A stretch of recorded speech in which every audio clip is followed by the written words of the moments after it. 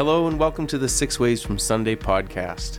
My name's Ben. I'm your host. It really is me, even though my voice sounds a little bit different. I'm fighting a head cold today, but Robin and I wanted to get together and have a cup of coffee and another conversation about a topic of faith. And today was the best day that worked this week for the both of us. We're getting into kind of a busy time of year already, with it being late November and already starting to feel a little bit like Christmas. It's pretty cold. The end is near, Ben. It is.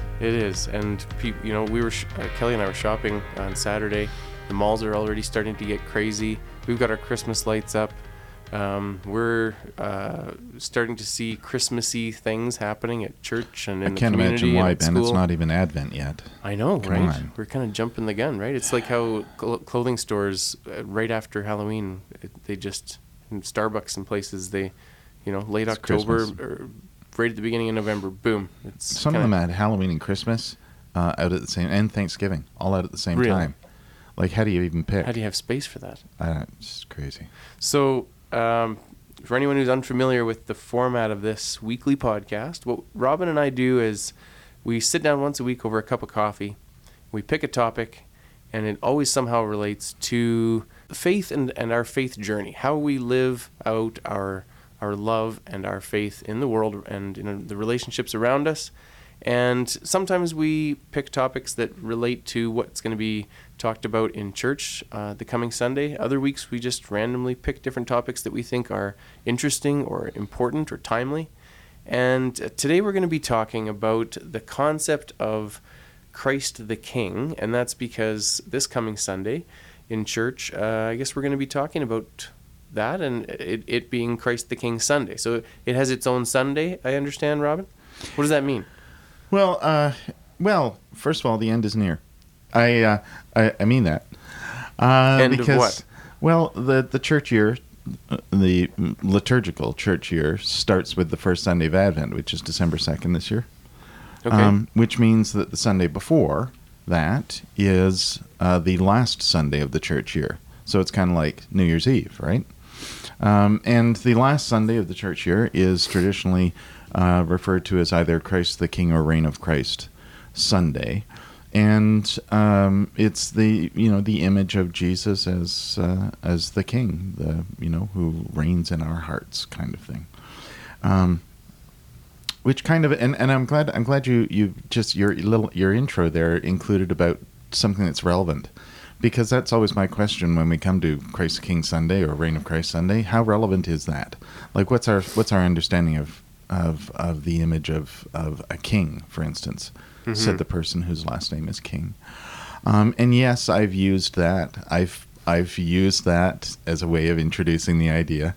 I've also done the thing with the crown. What kind of crown, right? Where you like with the kids, for instance, you got a bunch of hats, one of which is a crown, right? And you want to tell them, you wanted to explain to them what it means, what Jesus being the King means. And so you have a bunch of different hats, and of course they invariably pick the one that looks like a crown, but in fact one of your other hats is probably more appropriate, because it might be a nurse or a policeman or something like that, right? That where it's about service and care and love and so there's the thing about that, all of that is, and that's great, don't get me wrong, that's great. It's just that we're trying to explain an image that would not have needed explanation 1,000 or 2,000 years ago.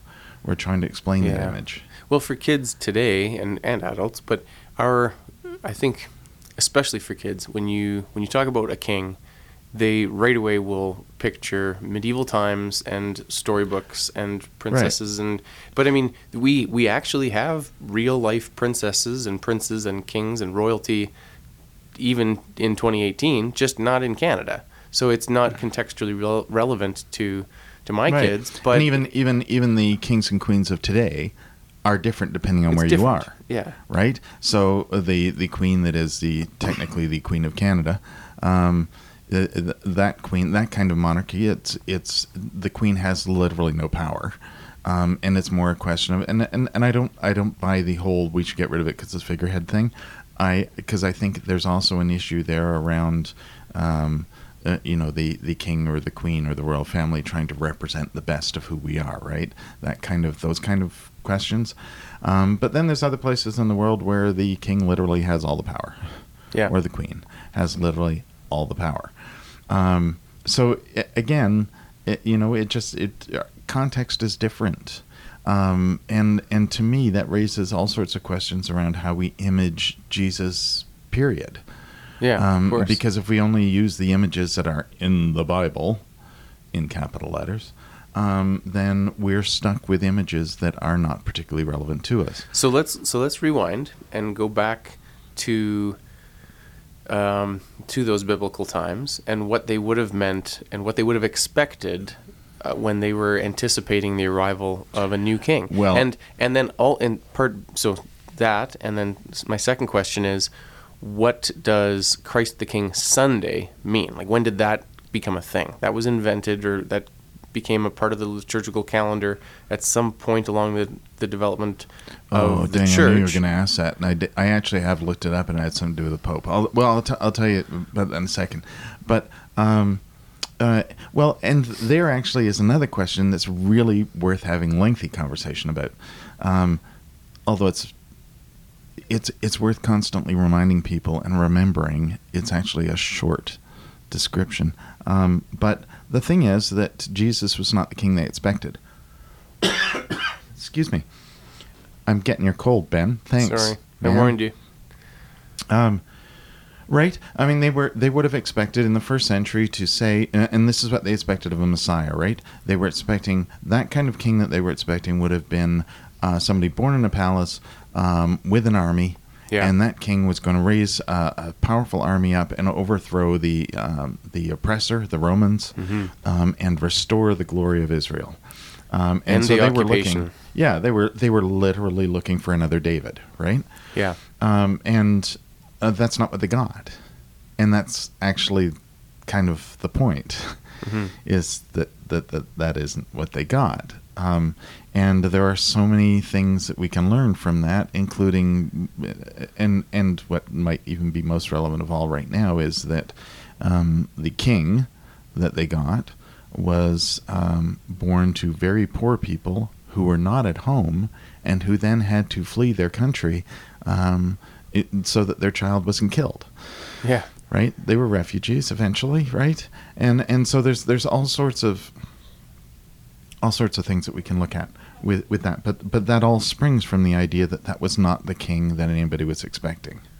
Yeah. Right. And even I think actually the gospel story for Reign of Christ Sunday this year is from the Passion narrative, and it's the part where Pilate, of course, says, "Are you the king of the Jews?" And my kingdom is not of this world, says Jesus. You know, that all that kind of thing. I'm not that kind of king. Yeah. He's not that. I'm not that kind of king, and I love that part of the story. And that, to me, is probably the most valuable thing about that image, is that Jesus was not the kind of king they expected.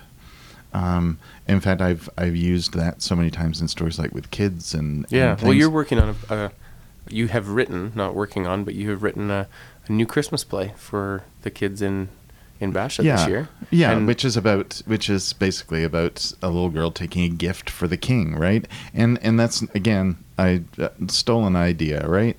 I can't think of there's been so many stories where people have tried to point out that the Magi brought gifts fit for the king that was expected. The point is that it wasn't that. Yeah. And so people have created stories where there's either a fourth Magi, right? Not that the Bible specifically says it was three, it's just it was three gifts, but there's a fourth one who brings a toy, right? I think in my story it's a baby rattle, and it's brought by a little girl. But it's there's a variety of stories where there's more than those gifts, and the idea is the recognition that, first of all, no matter what kind of king Jesus becomes, he's a child first. He starts as a baby. Right, he starts out as a baby. Yeah. Or that again, not the kind of king they expected. Yeah. Oh, I think you're thinking of How Many Magi, maybe. The story that the book that Marcus Lisson and I did, where the story is that there's several magi, but on the way, the magi who don't make it all the way to Jesus are the ones who are, one's a carpenter and one's a baker and one's a doctor. It's a great story. Right? And so they stop on the way to help people. And so when they get there and the others realize that their gifts are ridiculous because it's, they've got all these expensive things and it's a baby, a child of poor people in a manger and kind of thing, there's the wise magi who says, yes, but he'll grow up to share the gifts that the other magi did, right? He'll show people how to care for each other. And so it's, again, I'm not saying it's not a great intro to talking about those kind of images. I think that's the point, though, is that we don't recognize Jesus as being the kind of king that you see in a stained glass window from the 19th century, right? The what's commonly referred to as Christus Victor, right? Christ victorious, or Christ the King, right? In fact, there are many churches named Christ the King, usually in Lutheran, Roman Catholic, or Anglican traditions. Yeah.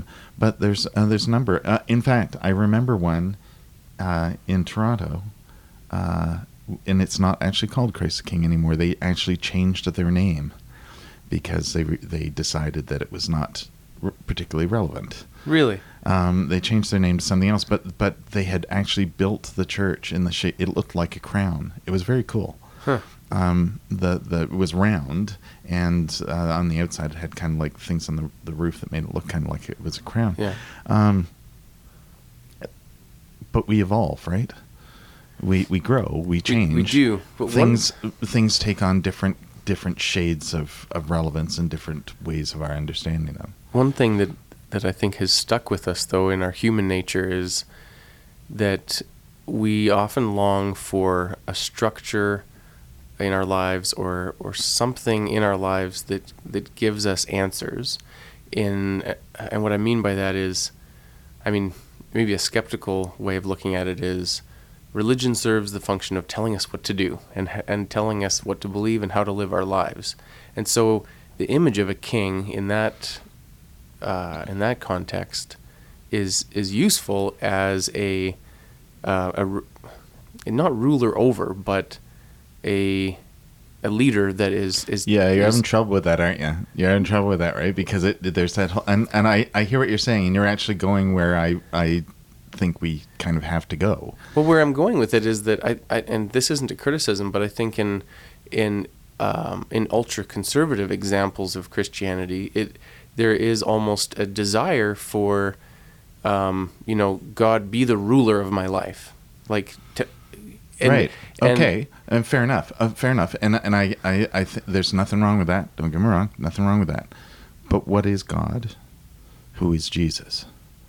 Right. This is where we part ways. Me and fundamentalists and evangelicals and conservative Christians, is that the kind of images that I hear from that conversation is power over.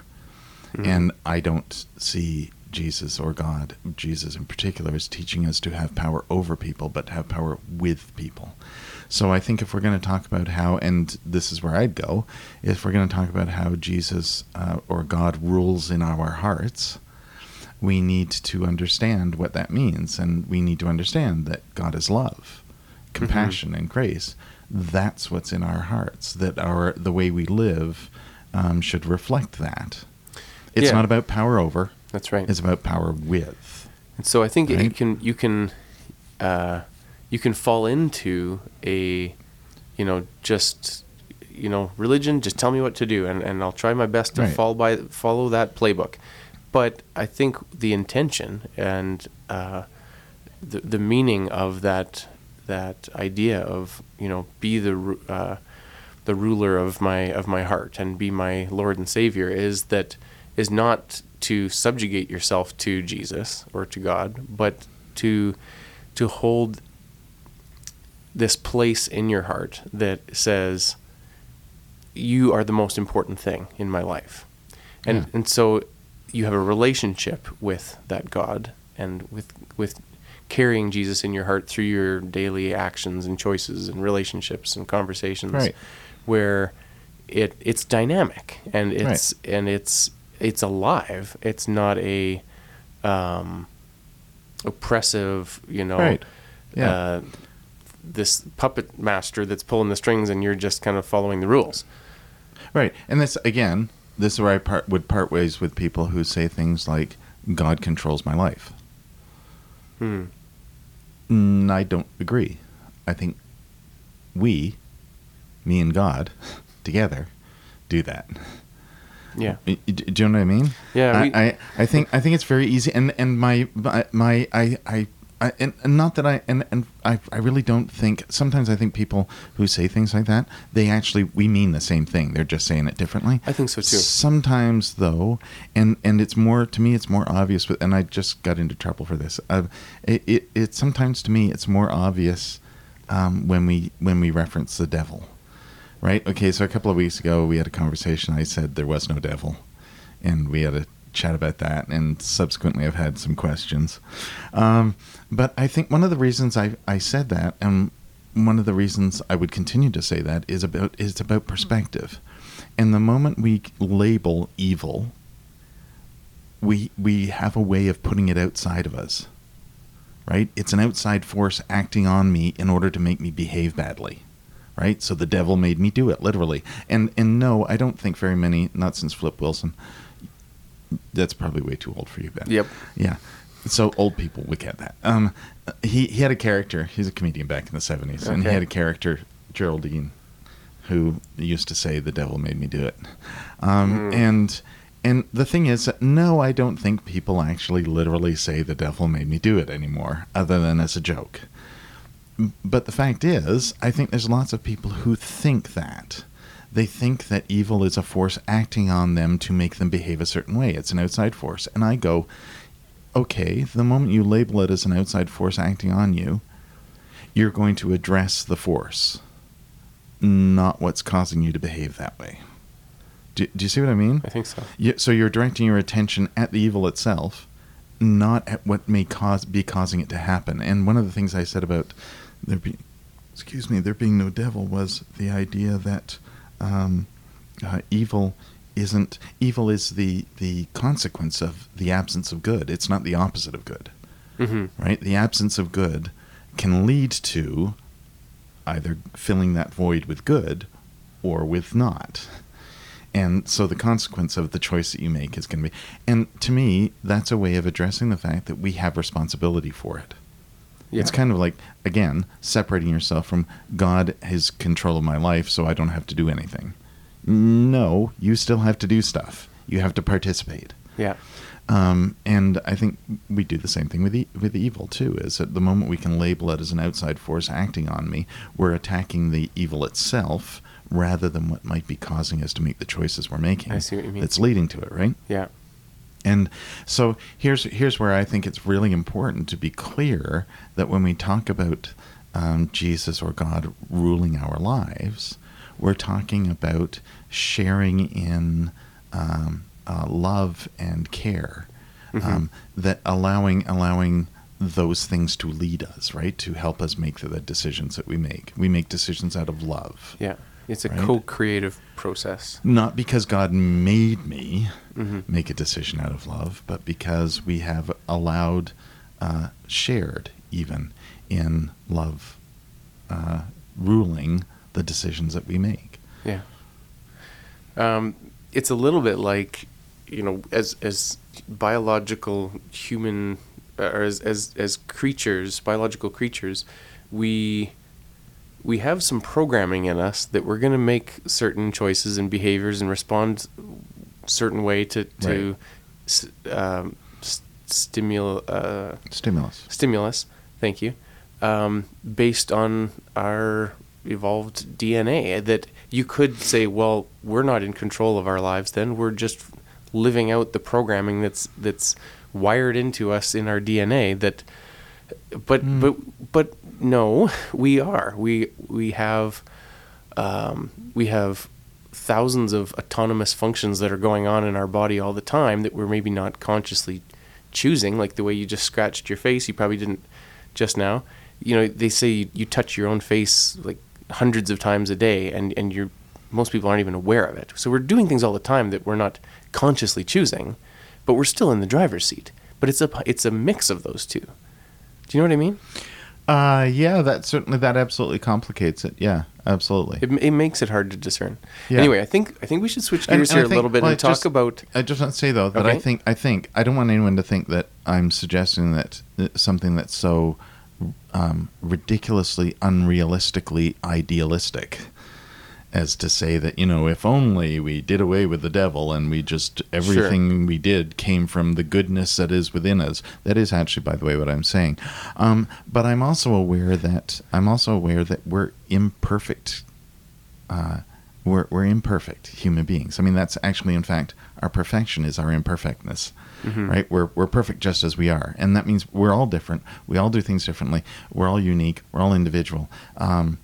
It's just that if we try, like even the smallest thing would make things different, right? Even the smallest decision made from love and caring, rather than I don't want you stop to help somebody, right? Rather than I don't have time for that, or Mm-hmm. not my problem, or anything like that. Even that has changed the universe right there, right? In its own fractionally tiny little way. Yeah. I'm not suggesting, and that's the thing, is that I know I say this a lot, but I don't think Jesus ever demanded that we be perfect. When Jesus said, "Love one another as I showed you to love," he didn't say, "And I expect you to be perfect at it, or you're all going to burn in the fiery." I don't think I just can't see that. Yeah, that's not the Jesus that. Again, someone might like to point out to me that actually Jesus frequently said stuff like that in the Bible, and I'd go, you know what? Again, that was 2,000 years ago. Yeah. If you're going to suggest that that 2,000 years ago people thought and lived exactly the same way as we do now, I'm going to challenge you on that. Yeah. Because no, they didn't. And that's where, like, the image of the king is a bit of an issue for me, is that that might have been a relevant image, just like the sower, right? The image of the parable of the sower. The sower goes out to sow the seed, and the sower casts the seed everywhere. It goes in different places, and the different places Mm-hmm. mean different things. That's a great image if you, say, happen to farm the way they did 2,000 years ago. Nobody does. And most anymore. of us don't farm at all. And most of us, exactly, most of us have no idea anyway, simply because we don't do it. We leave it to the people who actually know what they're doing. And the people who actually know what they're doing would never sow seed that way, and they'd never be so careless as to cast it everywhere. But back in the day, maybe they did things differently, right? Yeah. I wasn't there. It was 2,000 years ago. But that's exactly my point. Yeah. So, speaking of going back and looking at what it was actually like then, I'm going to use something you said a few seconds ago as a segue, and that was, you talked about Jesus never asked for perfection. That makes me wonder what, obviously Jesus wasn't perfect if he was a human, right? And he probably didn't look perfect either. So speaking of how we visualize Jesus and how we image him, the images that we create of him, I'm so curious what he would have physically looked like. Right. We portray him as Caucasian and usually pretty, scrawny looking, and it's pretty unrealistic. I mean, he would have looked a lot more like what we think of as a terrorist. I think my vision of a fat Jesus is probably still pretty radical. Okay. But I'll explain. But we're actually. But the thing is, though, that most. I shouldn't even say most. Many people. We're kind of at that same point that we're at with recognizing that it's okay for people to be who they are, regardless of how they identify themselves in terms of like gender and status and all that kind of cultural stuff, right? That we're starting to be more open about things like that. We're kind of at the same stage with Jesus. There's lots of people who, the moment you say Jesus was a white dude with blue eyes and blonde hair, he looked like Jeffrey Hunter, right? In King of Kings, famously. that there's lots of people who would go, no, that's not what I think. Just as there's lots of people, every now and then somebody will say, well, nobody believes that God is an old man sitting on a throne with a big white beard, right? And I don't even know why we say that anymore, because I can't imagine that there is anyone who thinks that, although it is sometimes a useful image to use in different contexts, as long as you understand it, right? But we're kind of at the stage where now people are starting to recognize that Jesus would have looked like a Middle Eastern man. Time magazine, and this is old now, and by old I mean like at least 10, 15 years old. They famously had one of those people who do the thing where you take a skull and then you put flesh on it, and you can create what the person looked like from their skull, right? Yeah. And they used a first century Jewish male skull and created this picture of what Jesus would have looked like if he'd been a typical first century Jew. Yeah. And it's nothing like what we would have thought. He had a round face, he and dark skin. He had wiry, kind of fuzzy kind of hair, and not the most attractive beard you've ever seen.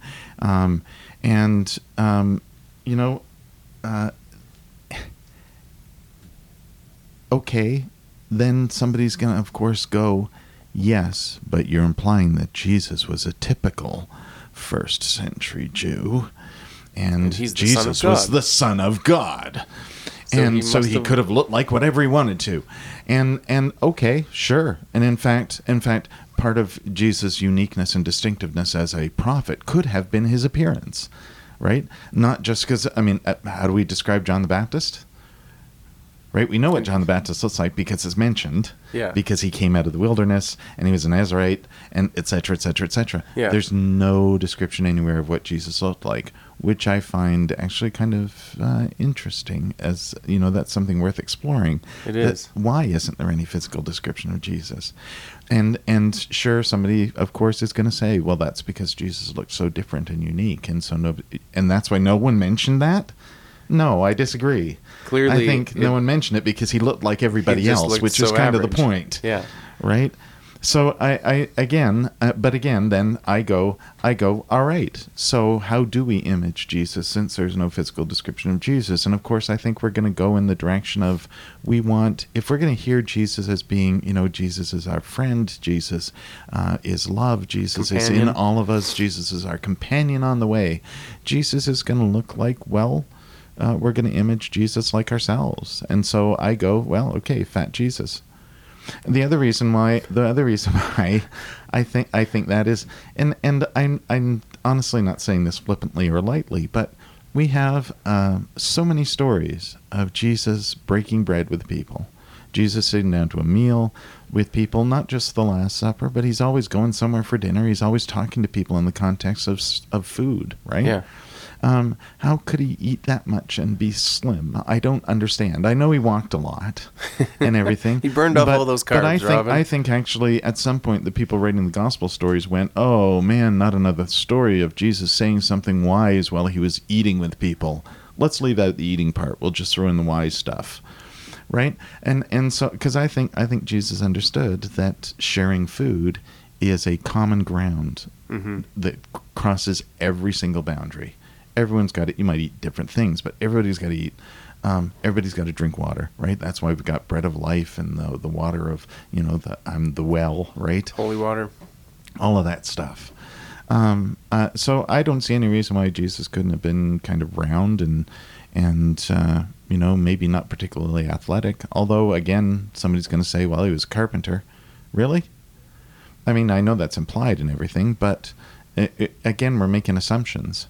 And so I would say, why can't we make assumptions that err on the side of Jesus is just like me? One of my favorite movies ever is Dogma, which is famous, of course, in part for the buddy Jesus, right? Where the archbishop or cardinal or whatever he is decides that the church needs to be cooler and more hip, and so he introduces this statue of the buddy Jesus who's winking and pointing at you. Yeah. Right. And I just think I just, why not? I mean, I know it was meant to be humorous and everything else, but why not? I just think, again, we need to understand Jesus, to image Jesus in the ways that bring us understanding, not try and understand the image. Yeah, I love that. Yeah, that's such a backwards way. Because that's how we'd connect. Yeah. And we try so hard, and again, I'm not trying to put anybody out of work, and I think absolutely the scholarship is incredibly important and everything, but surely there's a point at which it would be simpler to just try and image Jesus in a way that is particularly relevant to the person you're talking to, rather than have to give them a half-hour sermon explaining, or a Bible study explaining the context and history of this image. Yeah. As people would have understood it in the first century. Why can't we just jump to, this is how we understand it in this century? Absolutely. And we're basically out of time here for today, but one thing that I'm going to reference from previous conversations with you, and something you've touched on in quite a few sermons, is that our emphasis ought to be on the way Jesus lived, not necessarily on the fact that Jesus died. And yet a huge part of how we portray and visualize Jesus is, where do we always see him? On the cross. We picture him on the cross. We picture him with the crown of thorns, and because his death was such a significant part of the story of Jesus, and that he was this atoning sacrifice, and we've talked about that and what that all might mean or maybe doesn't mean. But I connect more with an image of a Jesus that is living out his love more than taking his last breath and dying on a cross and being tortured. Yeah. That I would love it if we could see more art, more depictions of Jesus that was that carpenter sitting having a meal with a friend or a stranger, or living out his. How do you live? Yeah. Right. Somebody I was just reading. Rob Bell calls that evacuation theology, I think. Which I had to think about that for a minute, and I thought actually that is a really apt title. It's the thinking that what's really important about Jesus, I guess, is that it gets us to heaven. It's where we're going next. Huh. Where we're going when we get out of this, and we evacuate this planet, exactly. This life. And I think lots of people unfortunately think that way. It's about where you're going, not where you are. And I think Jesus was all about where you are. Yeah. And it's not like there aren't references to the kingdom of heaven is here, right? Yeah. That's the king that Jesus is. Yeah, and so when we start, in fact, I know there's people now who started, instead of using the expression kingdom, they say kindom. Oh, take really? The G out, and it's about kin, right? It's about we're all related. Yeah. Which I think kingdom is a little unwieldy as a word myself, but I think it's a really positive step in terms of recognizing, we're recognizing that we're all related. Yeah. And that's when we talk about the kingdom of heaven, when we talk about Jesus ruling in our hearts, that's the very thing that we're talking about. Yeah, it is. Cool. I think let's leave it there for today, Robin. And I'm looking forward to hearing your sermon on Sunday and learning a little bit more about this whole concept of Christ the King as we wrap up this calendar year for the church and head into Advent and Christmas and this busy season and wonderful season that's coming up right away. So thanks everybody for listening today, and we hope that you'll join us through the season of Advent and into Christmas and through the holidays. We're going to keep on putting out a podcast once a week, and so we'll hopefully catch you next time. Thanks for listening. Thanks, Ben.